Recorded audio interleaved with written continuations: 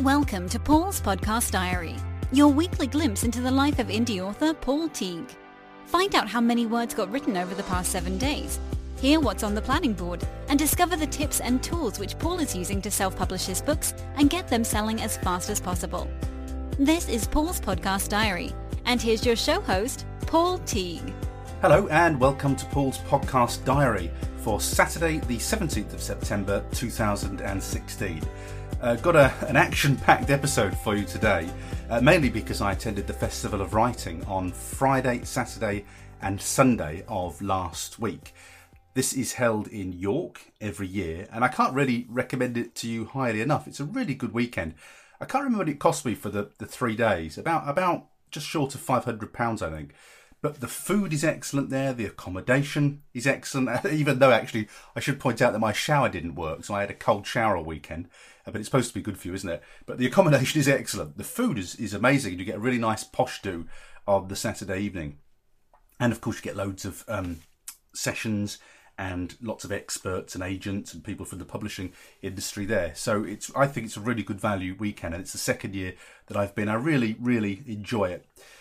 I had 3 agent sessions talking about the thrillers, and I got a sense of deja vu because last year I think I was talking to them about The Secret Bunker.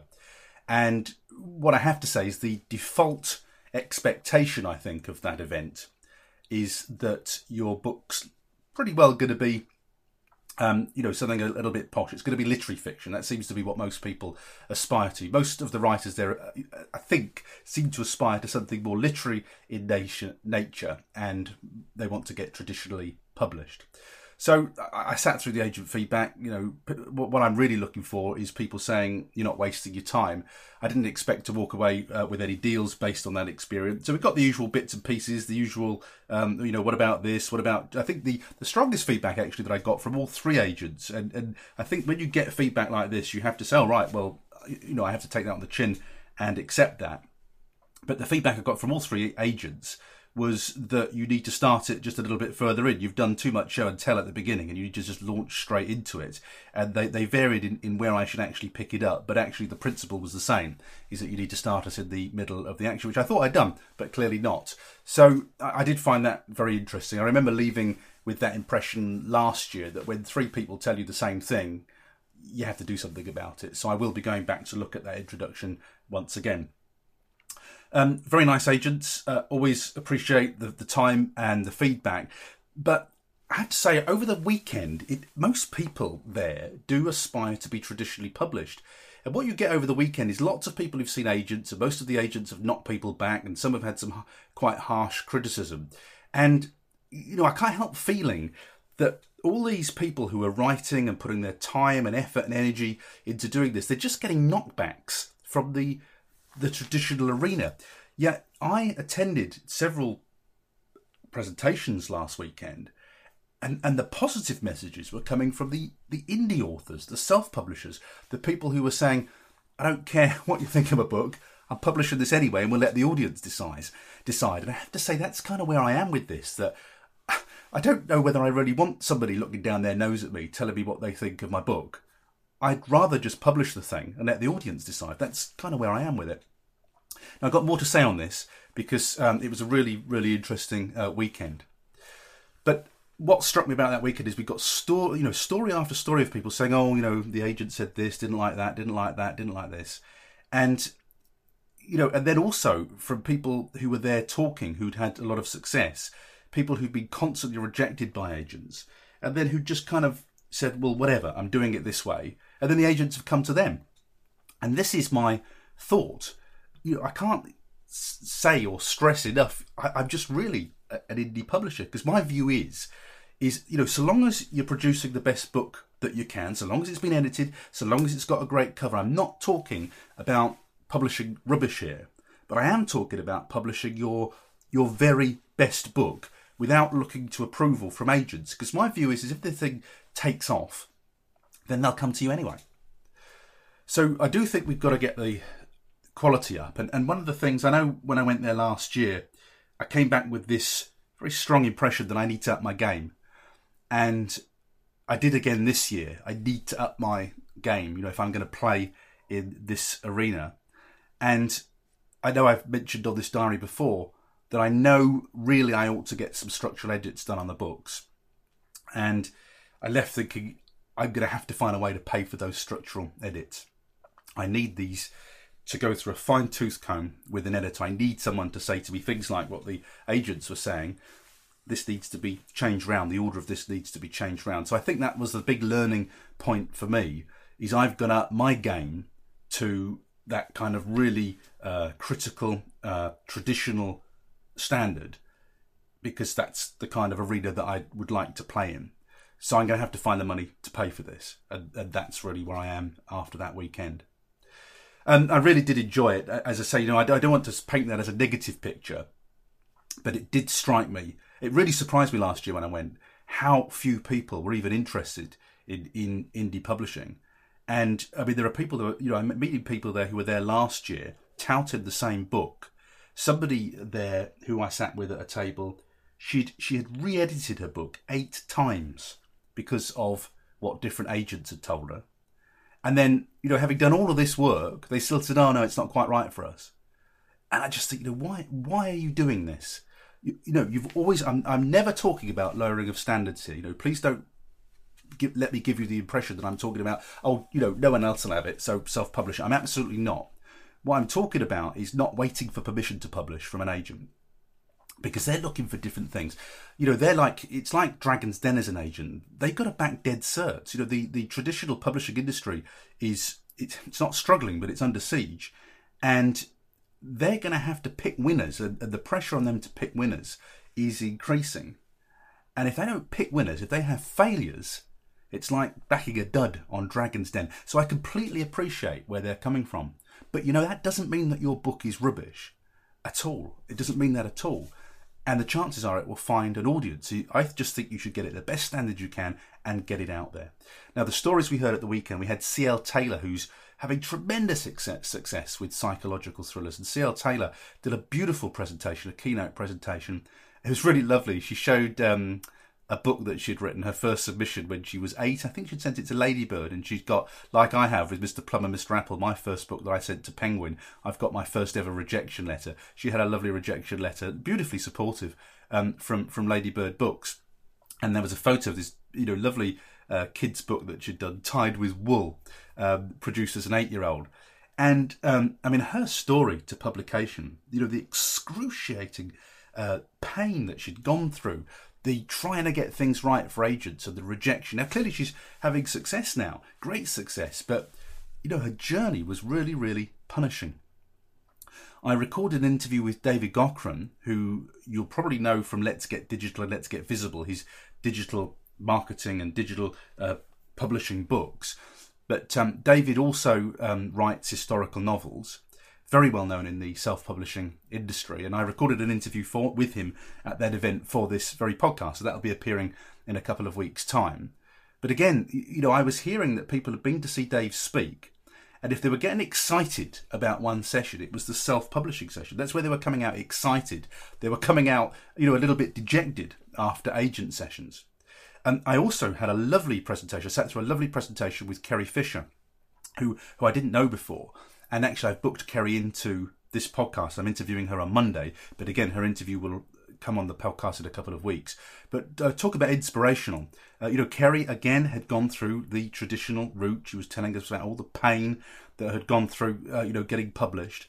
And very, very interestingly, Kerry is now publishing with a new company, or I say a new company, they're the new kids on the digital block, called Bookature. So it's the word book, Bookuture. Now, interestingly, on the board to my left here, Bookature is one of the publishers that I've got for my thrillers. When my thrillers are ready to go, I was going to submit to Bookature, but I hadn't actually realised when I put them on my list of potential people to submit to how exciting they are. And if there was a buzz about this festival of writing, it was about Bookature. Now, they pick authors, and they get new authors, and they're often unagented authors. And they are producing mainly digital versions of the books, and they're shifting them by the bucket load. They're an extremely profitable company. Now, they also have print-on-demand editions available, the sort of CreateSpace equivalents, but they're not going for bookshops. They're not looking. And some people are agented. I think Kerry's agented. She'll correct me when I interview her if I'm incorrect on that. I think Kerry's got an agent, so she works through Bookouture. But many of the authors are unknowns. Oh, they are until they get on Bookouture, and then they have an amazing success. So do check out Bookouture and keep your ear to the ground with them. They really created. They were what the sensation, the buzz was all about at this year's festival, and they weren't even talked about at last year's festival. But this year, that's where the buzz was. Now, interestingly, even the host of the festival, who is a guy called Harry Bingham, who has been traditionally published, is a traditionally published crime writer, he now says, this is the organiser of something that is, as I say, predominantly a traditional festival, writing festival with literary aspirations. Even Harry says that he's making so much more money now from self-publishing his books in the USA that he's not going back. You know, it's just too profitable for him. Now, Harry also, I requested an interview for this podcast. So you're going to hear from Harry, you're going to hear from David Gockran, and you're going to hear from Kerry Fisher. And I'm chasing Bookouture for an interview for the podcast as well. I hope I'm going to get that. Okay, let's move on to my progress with books. The Forgotten Children, which is my third thriller. Another 10,000 odd words done this week. I got 5,500 done on Thursday. Got another 5,000 odd done on Friday. So we're now at 30,000 words for thriller number 3. We're a third of the way through that book and still on the deadline, still on target to get that done by the end of October. Now, I'm also at the same time editing The Murder Place. So The Murder Place is written at, it's 90,000, I think it's 89,000 words, I think, because I've cut some bits out of it. About 89,000 words. My wife has read it. My wife gives me immediate corrections and queries and things like that. I make my wife's corrections. I then read it and go through it with a fine-tooth comb and make my corrections. And those corrections are things like spelling, they're things like structure, they're the language that's used, their continuity, all those sorts of things. And also when I do that sort of second run through for me, I also make lots of continuity notes because those feed into what I'm doing with Thriller 3. And then, having finished now the Murder Place edit, my edit of that, it's almost ready to go to Helen Fazal for her complete overhaul that she does. I'm then going to move to Helen's edit of the first book, which is Don't Tell Meg, and I will read through that. I will look, accept or reject her changes that she's made to the text, and I will just finally do what I call fact aligning, which is to make sure that there's continuity across the 3 books and I haven't got anything wrong, or I might need to seed things or drop an extra hint in here or there. So what I'm now proposing with Don't Tell Meg, and this depends really on what happens with the Curtis Brown thing at the Writers' Workshop self-editing a novel course, is these things might not actually get released until later next year. What I might actually do, and I'm this is where I'm going with this, after attending the Festival of Writing, is I think I'm going to take some time. There's no rush. They're not timed books. I think I'm going to take some extra time because I was going to release them in January. I might take even more time before I release them to go through these courses. If I can get on Curtis Brown, to have lots of other writers criticising it, critiquing it, telling me what's wrong with it, get it dragged over the coals and bring this thing as good as we can possibly make it and get as much feedback as I possibly can, and then maybe release it. So that's kind of where I am. A lot depends on whether Curtis Brown let me in and through the doors. We'll have to find out about that. So that's kind of where I'm going with it. I might change my release timetable with that. Now, I intentionally haven't put these books up for pre-order, so I'm not committed to any kind of pre-order schedule. I make the schedule on this. So at the moment, I was just going to release them at the end of January. I might knock that to maybe end of March, maybe even end of April or even later, just to make sure that I've got these to the highest possible quality that within the budget that I've got, they possibly can be, to give them the best chance of success that I can give them. Either going through traditional routes, if that's the way I go, or self-publishing them. So that's kind of where I am after the Festival of Writing. Now, if you listen to this diary, you'll know best laid plans of mice and men and all of that. Sometimes the plans have to change. But that's where I am at the moment. Had an article, I forgot to mention this, I should have mentioned this last week actually. I've had an article published in Self Publishing Magazine. Now this used to be a physical magazine. I've got some old editions of it in my drawers to my right here. And they've now put it online. And because I know it's produced by the people at Matador, and as you know, we've had a few Matador writers here, and I went to Matador's event. It's another UK self-publishing, highly recommended event. It's in Leicester every year. And because I've made some contacts there, they asked me to write a post for the self-publishing magazine. And so I did it. It's about being a perfect podcast guest. When I'm looking for interviewees for this podcast, there are a few criteria that I need, and one basic element there is that when I research you online, I don't have to go hunting too hard. I expect you to have a really decent author platform. I don't have the time, to be researching or sending you questionnaires or anything like that. I expect to find a website, social media presence. I expect to be able to find you online, do all the research I need to. I expect you to have an Amazon author page. And I just decided to turn all that kind of advice, including a little bit of technical advice about, having a decent microphone and things like that, into an article. So if you do aspire to be a podcast guest, and I would recommend it, because the great thing about being on a podcast is, number one, somebody else takes care of all the technicals. You get this interview that you could use for yourself on your own website and social media. But also podcast content is evergreen. It's there forever. Once you've got a podcast interview, sits on the web, it's lovely, beautifully keyworded. The podcast host like me will share it on social media, and they're just driving traffic to you and your author business. So it's a great thing to do. I've put the link to that article on the show notes so that you can have a look at it. And I say that's my kind of best advice on how to be a great podcast guest. I'm also delighted, I don't know where I'm going to find the time for all of this, to be honest with you, but I am delighted that I'm doing a presentation also for the Alliance of Independent Authors for their Frankfurt Book Fair online event. That's, I think it's towards the end of October, that one. So I've been booked in for a time management presentation. I'm going to talk about how I manage my time, the tools, the techniques, how I get the writing done. So I'll be sharing that with the Alliance of Independent Authors. That's coming up soon, but I got to sit down, plan and record that one. Interestingly, when I'm talking about the teaching, I did my one of my strategies when I bought Mark Dawson's Facebook course was it was expensive. It was £500, something like that, by the time you converted the dollars. And what I committed to do with that was to pay for that course with training. And I did a training for the Chamber of Commerce, which is where I deliver my training. We had a really busy session. I think we had 23 people in the room, and these are paid for sessions. So I go 50-50 with the Chamber of Commerce.